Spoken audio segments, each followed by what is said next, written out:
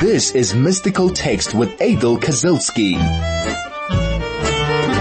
Indeed it is. This is Rebbetzin Adel Kazilski wishing you all a Shavua Tov, a Chodesh Tov. We are now officially in the month of Elul, which basically means 4 weeks today, please God, I will not be on air, and hopefully neither will any of you. We will rather be sitting in shul, celebrating the first day of Rosh Hashanah. Can you actually believe how time has really flown, and we've got 1 month left before we welcome in the year 5780. My. Time has really flown.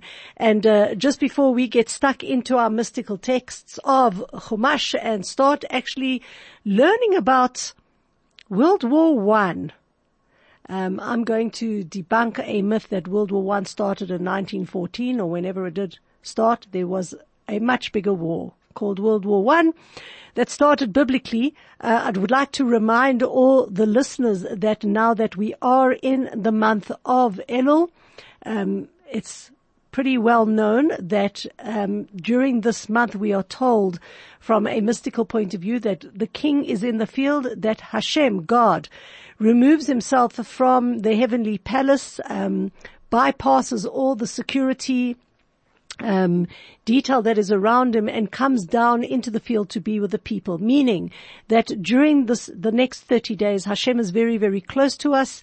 He is mingling amongst us. It is very easy to speak to him, to ask him for stuff, to have contact with him. And this month of Elul is actually, I was thinking the other day, quite an intriguing concept, because in other I'm really only comparing it to the secular. How do we celebrate the secular year? Well, there's just a countdown for the 31st of December / 1st of January, and all we do is party. Judaism has actually got an incredible insight into change and people needing and wanting to change or to take on New Year's resolutions. We have a 30-day preparation for that event. And when the new year does come around, we're actually quite solemn about it because we're going to take that which we choose to change very seriously. So the king is in the field right now, and we have a 30-day window opportunity to take stock of where we are, decide what things we want to throw out, change, and start going through that change. And of course, one of the other customs for the month of Elul is to say chapter 27 of Tehillim every single day, which talks about tshuva, talks about repentance, talks about Hashem being our light and our guide, and trusting in Hashem. And many people have a custom to take the whole book of Tehillim and divide it up into 3 chapters a day, meaning as of yesterday, since today is already the 2nd of Elul, what we do is that we say 3 chapters every single day. So yesterday was chapters 1, 2, and 3. Today is 4, 5, and 6. And so we continue. Tomorrow will be 7, 8, and 9. You could say it in English. You could say it in Hebrew. The main thing is that we say it. And if you continue that all the way until Yom Kippur, on Yom Kippur we actually finish up maybe about 2 dozen of them, which I will remind listeners then. By the time the end of Ne'ilah of Yom Kippur comes about, we have completed the entire book of Tehillim. And as I have on my podcasts on Tehillim on this station, just for you all to recall, it says that if we knew the power of Tehillim, we would be just saying it every single day. Tehillim has the power to bulldoze away any negativity, any obstacles in our way. And certainly now that we are facing a new year round the corner, we'll want to clear the forest of all the obstacles. So start up with that and start feeling connected to God and doing a cheshbon hanefesh, an accounting of the soul. And let's start making right anything that has been wronged. One last thing about Rosh Hashanah, and I'm very passionate about this, and this is primarily a shout out to all you ladies out there We tend to get bogged down by the meals and the salads and the food that we have to serve. And, everybody wants obviously to make their Yom Tov table, ornate and delectable, etc. And kol hakavod, go ahead and do it. But let's just take off the edge that we don't have to go completely overboard and have 5 salads and 6 desserts and 7 meats, and you get my drift.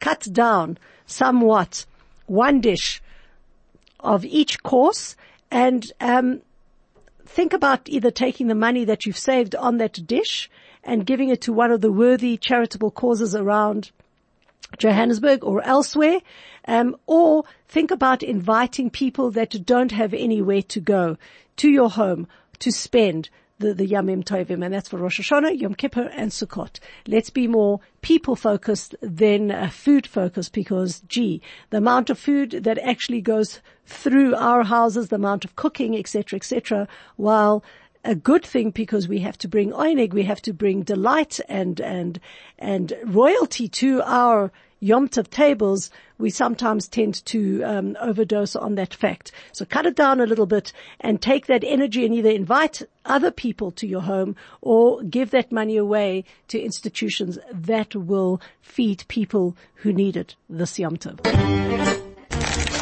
This is Mystical Text with Adel Kazilsky.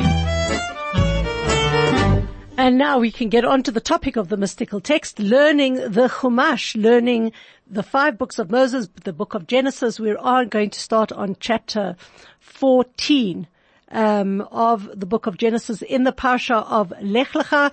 Lech Lecha enumerating the travels and the experiences of Avraham Avinu, Avraham, our forefather. He was tested many, many times, in fact, 10 times. And he's landed up having to fish his nephew Lot out from trouble on 2 occasions. This is going to be one of them. Then next week or the week after, we are going to see when he gets into trouble again. Last week we had the discussion of Lot's shepherds having an argument with Abraham's shepherd and not muzzling their animals and allowing them to pasture anywhere. And at that point in time, Abraham said, wherever you go, I'll just go in the opposite direction. So, Lot moves to the city of Sodom, which is, as we know today, in the Dead Sea area. And I guess beknownst to him, there was a war, and this is what I was talking about in the introduction. We actually are faced with World War I, because as we know from Parshat Noach, Noach's 3 sons had 70 nations. That was the civilized world, and certain kings came about in that proliferation of civilization. And as human beings are, no one can really be happy with what they've got. They'll always argue with what they don't have. And so we are now faced with a war. I'm going to be reading the verses, and they basically describe the kings that are around. So it goes like this. This is verse 1 of chapter 14, if you are following with a Chumash. Vayhi bimei Amraphel melech Shinar. This all happened in the days of Amraphel, the king of Shinar. There was Amraphel, that was one king. Arioch melech Elasar, another king's name. Arioch, the king of Elasar. Kedar laomer melech Elam. There's a third king called Kedar laomer. He was the king of Elam.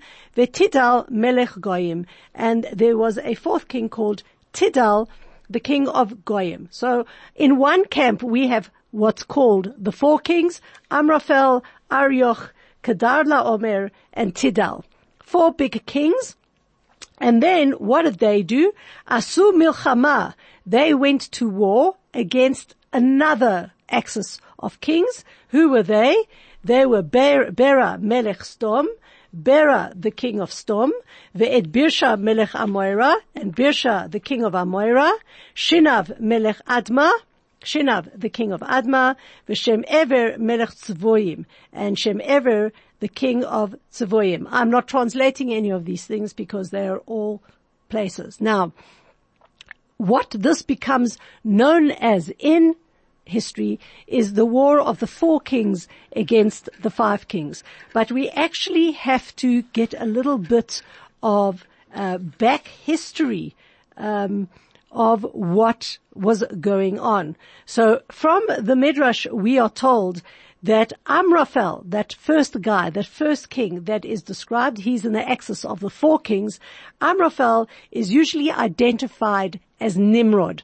Nimrod, as you know, was the king that threw Abraham into the fiery furnace, the king who made himself into a god that everybody believed was God. So what actually happened, taking some steps back and filling in the holes of what the Chumash is telling us, is that in this axis of 4 kings, Amraphel, Arioch, Kedar, Laomer, and Tidal, Kedar Laomer specifically was one of the leaders in Nimrod's kingdom. Now, when the people of Babylon, of modern-day Iraq, as we know, were dispersed all over the world after they built the Tower of Babel, Kedar Laomer went and set up a king in Elam, and he actually rebelled against Nimrod. He was successful in his rebellion. He didn't want Nimrod, who thought he was the be-all and end-all, to be king over him. He was successful in his rebellion, and he conquered 5 other kingdoms, which is this axis of 5. Bera, the king of Sdom, Birsha, the king of Gomorrah, Shinav, the king of Admah, and Shem-Ever, the king of Tzevoim. Okay? Now, what happened after that is that these 5 kings subjugated themselves, they wouldn't do it themselves, were subjugated to Kedar Laomer, and they paid tribute to him every single year. And this went on for 12 years. And then they got, as we say in South African, chatful. It was just too much for them. And they began to rebel against Kedar Laomer. And they refused to honor him. Now, Avram, our forefather, has come to the land of Canaan. He's been in Canaan, in the land of Israel, for 10 years. Suddenly, there is a war between Nimrod and Kedar Laomer. Okay? Nimrod hears that the 5 kings have rebelled against Kedar Laomer, and he decides he is going to wage war against Kedar Laomer and bring him back under his rule. So Nimrod goes to the other 2 that is in the axis. Okay, who are they? Arioch and Tidal. And he says to them, come and join me. Let's fight with Kedar Laomer. Nimrod rocks up at a certain place to have this fight. So it's Nimrod and the 2 kings of the 4 king axis. They arrive with an army of 7,000 troops. Kedar Laomer arrives with 5,000 soldiers. They come together. They fight in a valley in Babylon. It's between Elam and Shinar. And in the first battle, 300 of Nimrod's best men are killed. Amongst them, Nimrod's son by the name of Mardon. Nimrod sees his incredible loss. He turns back to his place, goes back to Babel in absolute disgrace, and he agrees now to subjugate to Kedar Laomer. So now we have Kedar Laomer, Nimrod, who was known as Amraphel, and Arioch and Tidal forming the axis of 4. Then we have the 5 kings, basically of Sdom and Gomorrah. Again, the 5 kings were Bera, Birsha, Shirav, Shem-Ever, and Bela. And they refused to. They were not happy with Kedar Laomer. They rebelled against him. And this went on for 13 years. What happens then? Okay, it says in verse 3 and 4, Kol ele chavru el emek ha-sidim. They now come to have a war. The axis of 4 kings, which Kedar Laomer is the chief of. Alongside him is Nimrod, Arioch, and Tidal, comes now to help Kedar Laomer subjugate or squash the rebellion of the 5 kings, which were basically the axis of Sodom and Gomorrah, of Bera, Birsha, Shenav, Shem Ever, and Bela. So it says here, Kol ele chavru al emek hasidim, they come into the valley of Siddim, hu Yama Melach, this is the Dead Sea as we know it, this is where they were fighting, Shteim esre shana avdu et kedar laomer, or shlasha esre shana maradu, 12 years these 5 kings had served Kedar laomer, now in the 13th year they rebelled. So, ba'arba esre shana, in the 14th year, ba Kedar laomer v'hamalachim asher ito, here comes Kedar laomer and the 3 kings that were with him, v'yaku et Rephaim me'ashtarot karnaim, ve'et zuzim bahem, ve'et emim b'shave kiryatayim, ve'et achori beharbam seir ad el paran asher al hamidbar. Kedar laomer comes with the 3 kings and they defeat, basically, they give a whole lot of places, but they smash these 5 kings to absolute smithereens. They came with a very, very large army and they were very, very skilled. And there was huge wars. They waged a lot of wars and they basically squashed this rebellion. V'yashuvu, and then they turned back. V'yavo el Ein Mishpat. They came to a place called Ein Mishpat. He Kadesh. It was now called Kadesh. V'yaku etztei ha'amaleki v'gam et ha'emori ha'yoshev bechatzon Tamar. They defeat the Amalekites as well as the Amorites that lived in this place called Chatzatzon Tamar. Now, why is the Torah telling us that they finished fighting and they came back and they did a little bit more of a wipe up? Because in this last battle, there were many battles that took place. The Torah goes and says, Ein Mishpat, he Kadesh, Ein Mishpat, the place Ein Mishpat, which is now known as Kadesh, is actually another name for Avraham himself. Okay? What was actually happening? The Kedar laomer knew that he had to kill Avraham. Avraham had created an incredible name for himself. He was pretty famous around the entire area. He knew that Avraham had supernatural powers, and he was hoping to kill Avraham and be done with him once and for all. Listen, he was on a killing spree. He had subjugated the 5 kings, and he wanted basically to kill 2 birds with 1 stone. And the reason why the rabbis say that Ein Mishpat is for Avraham, because Ein also comes from Ayin. And they said, it says and Mishpat comes from judgment, means they came to the eye of judgment. He Kadesh, which is now holy.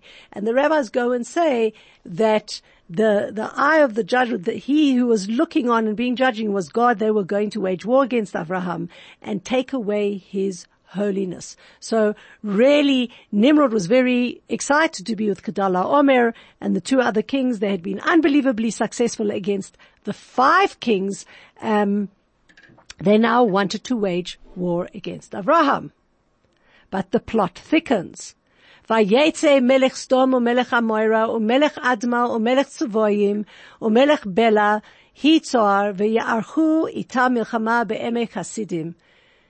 The Torah takes it a bit of a step back again and says the 5 kings, the king of Sodom, the king of Gomorrah, the king of Adma, the king of Tzevoyim, and the king of Bela, all come and they come to this valley of Siddim, where they're going to fight. Ve'et Kedar laomer, melech Elim, ve'tidal, melech Goyim, ve'amrafal, melech Shinar, ve'arioch, melech El-Sa'ar, arba'a melachim et ha'chamisha.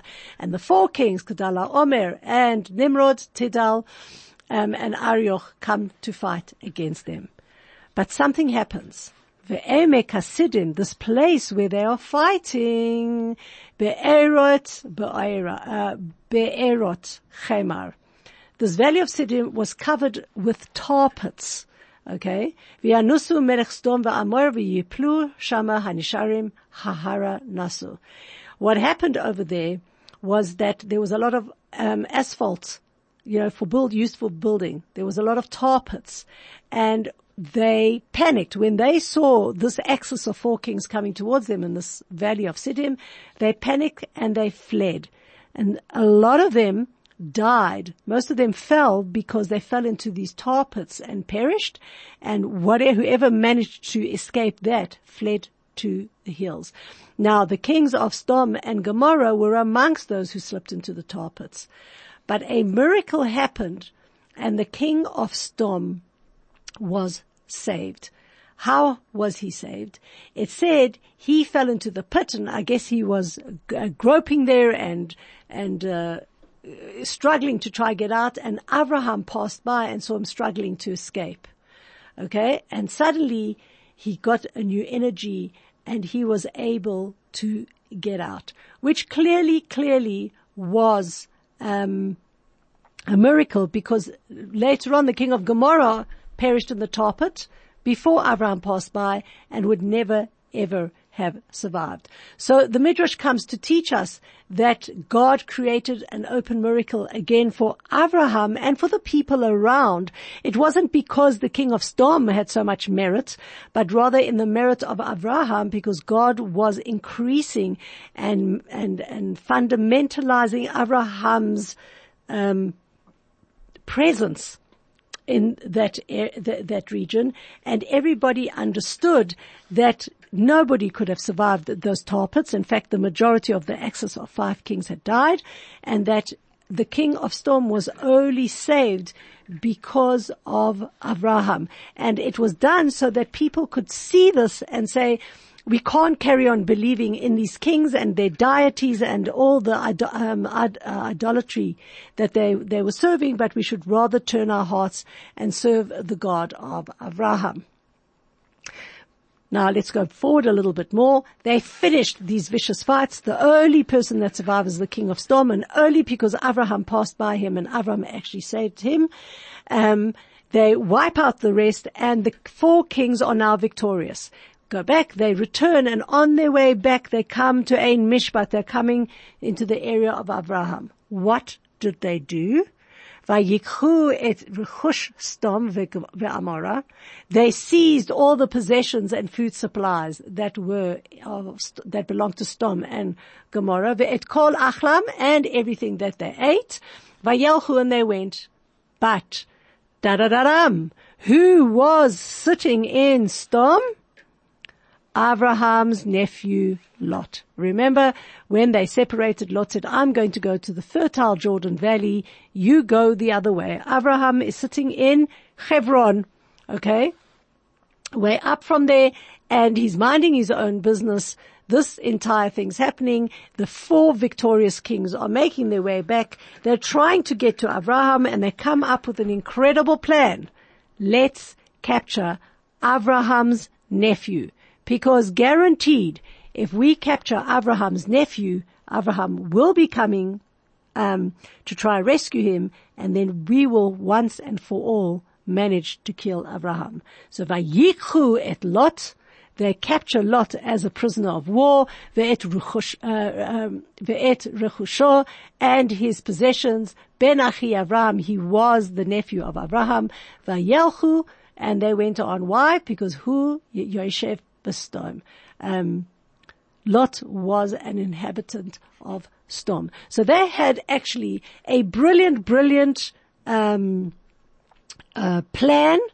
war strategy, that we want to get to Abraham, can't wage war directly with Abraham, but let's rather capture Lot, because he was part of this entire disruption in the area. Let's capture him, because we know that not too much time will pass, and Abraham is going to come try rescue Lot, and we will then have the upper hand. And surely Abraham would be small fish compared to the tens of thousands, hundreds of thousands of soldiers that they had to deal with in fighting the 5 kings, that axis of kings, which completely they had wiped out. So here is a scene now of how World War I erupted and how it's coming to a tapering end, with them now having the prize booty of Lot, the nephew of Abraham. This is Mystical Text with Adel Kazilsky. And we're in the midst of a conflagration where 4 kings, being victorious over the 5 kings, are making their way home and they capture Lot. Now, there was one guy that was sitting there watching this whole thing, figuring out, well, how's he going to come up on top with all this that is going on? He was none other than Og, the king of Bashan that lived in Ashtaroth Karnaim. Now, who was Og? If you all remember, you've been following our teachings.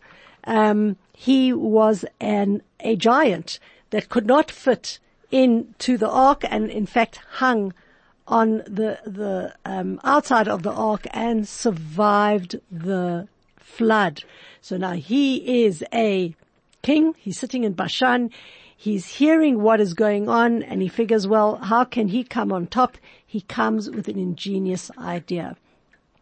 Verse 13 of chapter 14 reads as follows: Vayavo hapalit, the fugitive comes. Now, they don't call Og by his full name. They call him the fugitive. He's a fugitive because he's run away and managed to escape. Okay, 2 calamities. 1, he managed to escape the calamity of the flood. And 2nd, he managed now to escape the calamity of this big world war between the 4 kings and the 5 kings. And he was like finding himself now, what side should I really be on? So Vayavo hapalit, this fugitive, Og, the king of Bashan, comes, Vayaged la'Avram, he goes to Hebron and he tells Avram ha'Ivri, Avraham the Jew, who shoichen be'elonei Mamre ha'emoiri, he's sitting in Elonei Moire, okay, and he says, Ha'amori achi Eshkol, v'achi Enav, v'hem ba'alim brit Avraham. They give the entire place where Avraham was, Avram's allies. Avram was settled in the plains of Mamre, of the Emorite, the brother of Eshkol and Avner. These guys were on Avram's side. He comes to Avraham, and all this, by the way, takes place on Erev Pesach. Okay? And he tells Avraham, guess what? Your nephew has been captured by the 4 kings, by Chadal Omer and his guys. They have captured him and he is in grave danger. Now, the rabbis look at Og and they figure, is he meritorious or does he deserve to die for this? Like, what is he doing? So so should he rather be punished for telling him? So they said, firstly, he deserves merit because through him telling Avraham, Avraham will manage to save Lot's life, and therefore he deserves a blessing. And the blessing that he actually receives is that he lives a very long life. He actually lives for 800 years.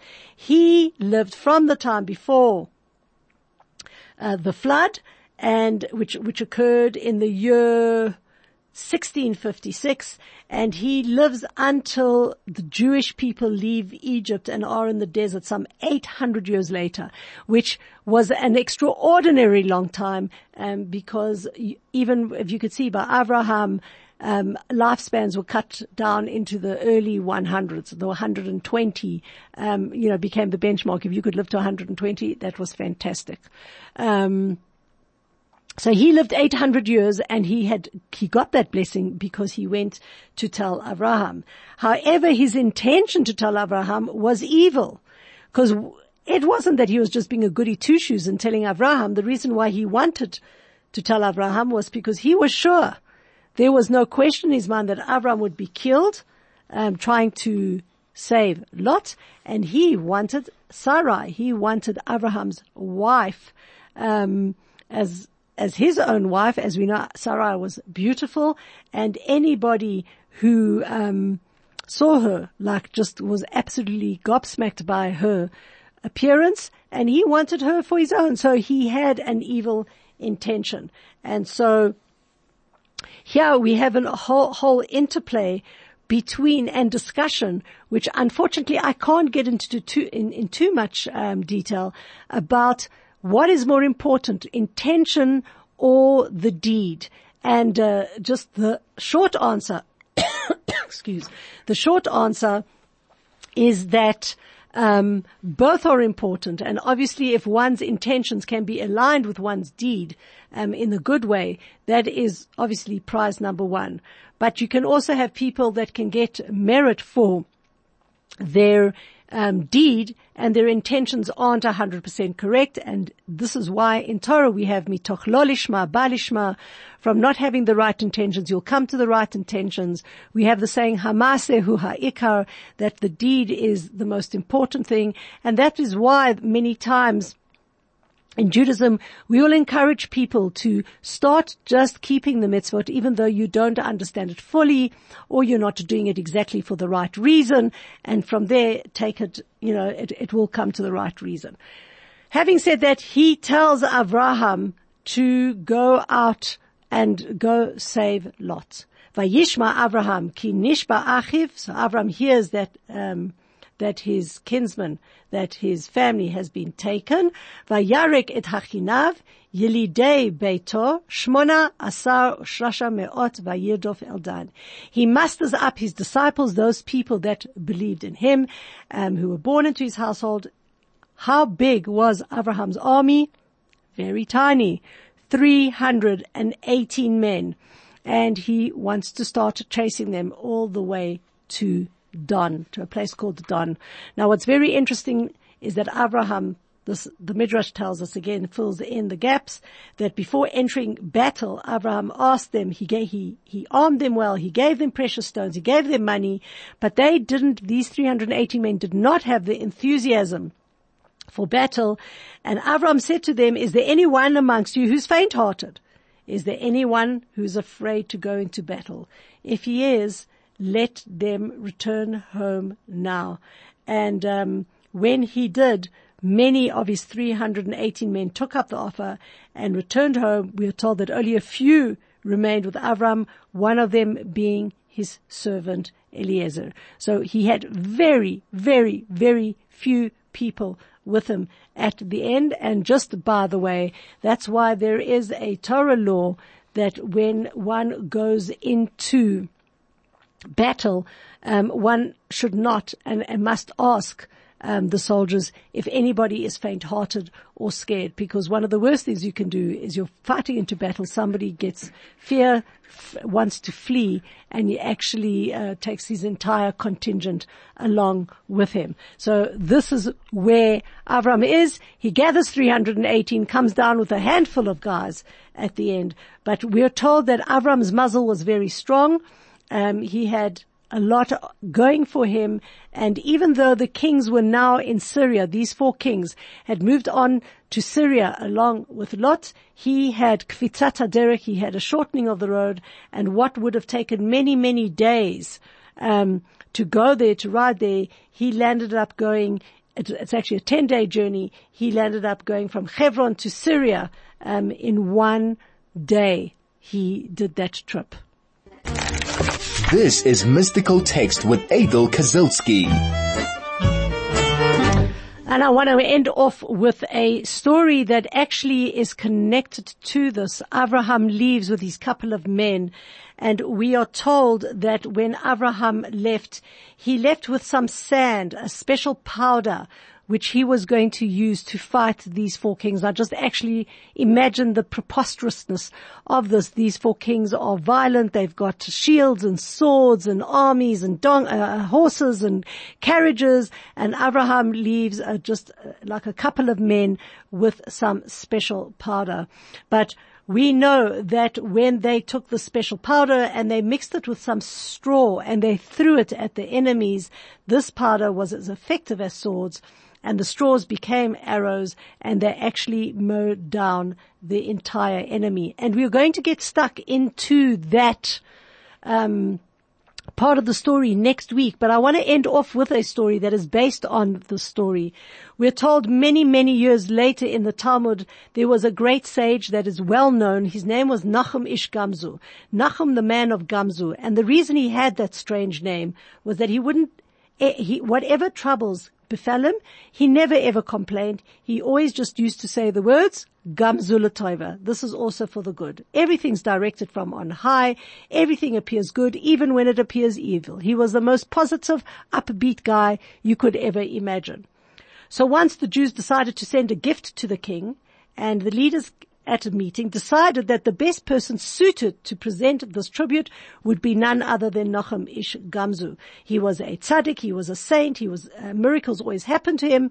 So they sent him on his way, and they gave him a chest full of precious stones and pearls as a gift to give to the king. Now, things didn't happen very fast there. Travel didn't happen very fast, so there was quite a way to get to the king. Along the way, Nachum Ish Gamzu spends a night in a certain place, and the people asked him what his merchandise was in his chest, and he replied that he's bringing a tribute to the king. Well, there were some, nosy Parkers there who understood that he must have something of value, and in the middle of the night, a number of men came, they emptied the chest of all the valuables, they filled it with sand, sealed it as before, and of course in the morning when Nachum Ish Gamzu woke up, he was none the wiser, and he continued on his way bringing the chest to the king. And of course there was a letter that went to the king to say, it's our hope the king will favorably accept this tribute from the Jewish leadership, and the value of this gift indicates how much we esteem the king. Unbeknownst, Nachum Ish Gamzu was carrying sand. When he arrives before the king, he gives this whole big spiel. He opens up the chest and the king finds it filled with sand. The king becomes enraged and livid. How are you making fun of me? This is disgusting. Does this gift show that how you hold me? Whoever issued this order deserves to die, but since you're not around, you're going to die. And he causes his guys to take Nachum Ish Gamzu out to be executed.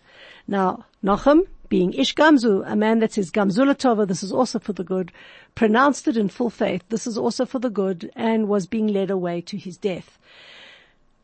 As a miracle, God causes the prophet Eliyahu to come out disguised as one of the king's courtiers, and he says to the king, please, king, before you kill Nachum Ish Gamzu, ponder the situation well, because you know there is a story in the Bible about their forefather Abraham that went and fought against 4 formidable kings with some sand in a box that turned out to be incredible weaponry. First, let's go check this out before you kill him. So what happened was that the king was very impressed with what the prophet Elijah had said. He brought the chest in, and God caused a miracle, and this sand, in fact, turned into the miraculous sand of Abraham.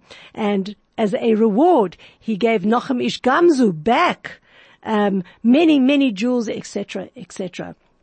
This story then became a very, very famous story in the Talmud of how to look at things positively, and God will always come to the rescue. Well, we're out of time. I would have liked to elaborate a little bit more on the story, but time is a thief and is running away with us. So let's leave it at that. We will pick up again next week. In the meantime, Chodesh Tov, and have a wonderful, wonderful week in front of you.